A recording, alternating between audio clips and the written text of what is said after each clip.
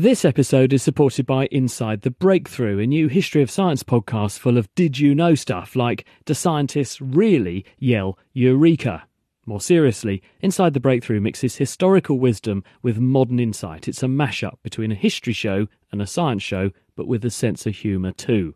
Hosted by Dan Riskin, each episode has a theme, from lightbulb moments when science history is made, through to 2021 being the 100th anniversary of the discovery of insulin. In an episode devoted to that story, we hear how Frederick Banting made that world-changing breakthrough on no salary, no budget, and even sold his car to feed the dogs he used in his experiments. Such is the lot of a Nobel Prize-winning scientist. Search out Inside the Breakthrough anywhere you listen to your podcasts, and we'll include a link in our show notes. Thanks very much to Inside the Breakthrough for their support. Anorexia nervosa is a cruel, complex and serious mental health condition. It involves deliberately losing weight in order to keep body weight as low as possible. The death and illness caused by the disease is as great as any of the other neuropsychiatric disorders, but there's really been very little research done on anorexia nervosa. Many people are under the misimpression that anorexia nervosa is a choice or it's a cultural phenomenon without a biological basis, and we now know that that's simply not true. It's a biologically, genetically based neuropsychiatric disorder where there are genetic changes that make certain people susceptible. That's scientist Roger Cohn from the University of Michigan. And through investigating brain circuits involved in regulating body weight and which can go awry in obesity, Roger and colleagues, along with scientists from Vanderbilt University, have now shown that activating a particular receptor called MC3 in the brains of mice encourages them to eat more, whilst at the same time also suppressing fear and anxiety. And Roger thinks this has interesting implications for better understanding and hopefully one day coming up with drug treatments for anorexia. My name's Katie Haler, and I spoke to Roger to find out more. One of the systems that we identified in the brain is called the melanocortin system. And there is now a drug on the market that acts on the melanocortin system for the treatment of certain rare syndromic types of obesity.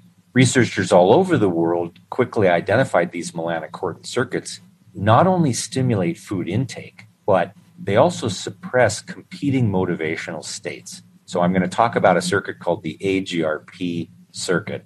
The AGRP neurons in the brain are critical for the regulation of food intake. If you delete those neurons, animals quit eating and die of anorexia.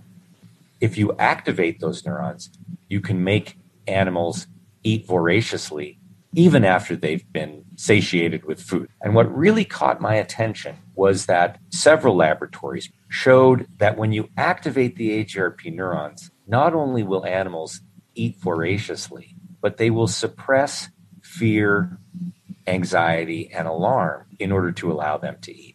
That suggested the circuit could be useful for treating anorexia nervosa because not only do folks not eat, but they have tremendous anxiety and fear around gaining weight and around their body habitus.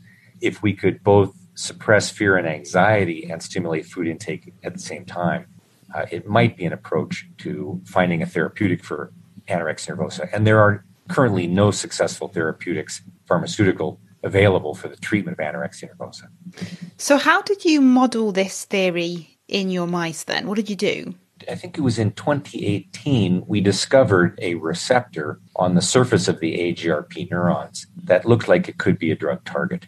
In the paper, we tested the hypothesis that we could regulate these neurons through this receptor.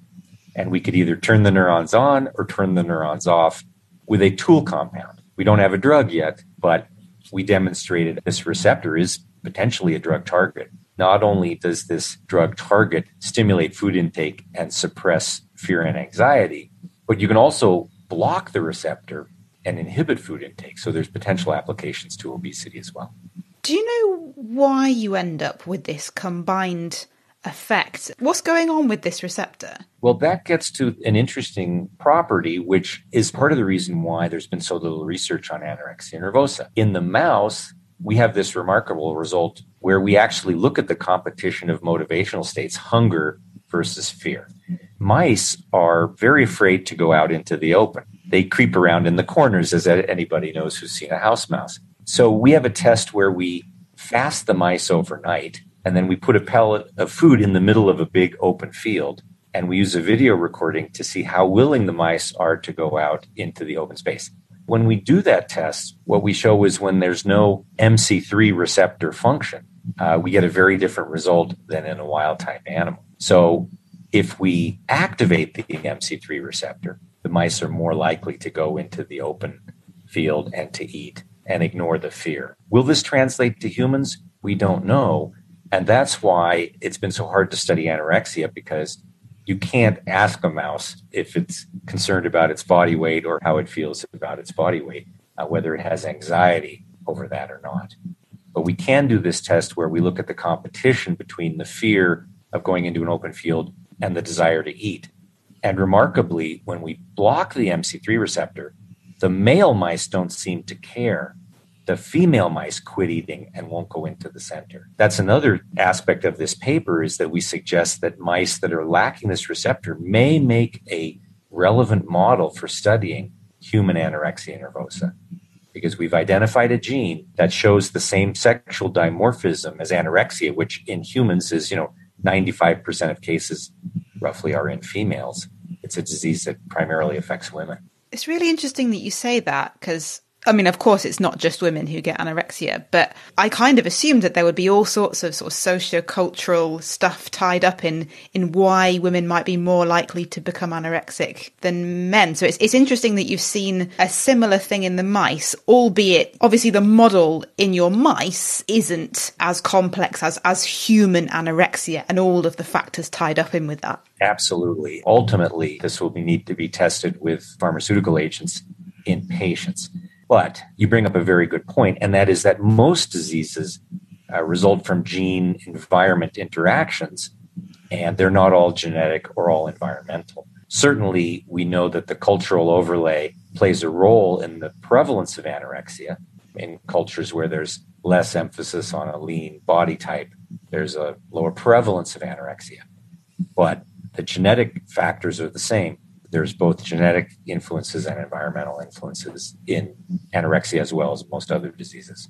Having said your model is limited in that you're talking about mice, not humans, how would you summarize what information can be gained from this study that would be useful to studying anorexia in people? We know that the melanocortin system is highly conserved between mice and humans, certainly when you look at obesity. We don't know that's the case with anorexia nervosa yet. However, the fact that the circuitry is highly conserved is compelling between mice and humans. Furthermore, this sexual dimorphism I talked about with regard to the melanocortin circuitry and anorexia-like behavior, in this paper, we also looked in the human hypothalamus, and we discovered that there is a very significant sexual dimorphism in expression of the MC3 receptor that we're studying in humans as well as mice. Roger Cohn there, and that paper was recently published in the journal Science Translational Medicine.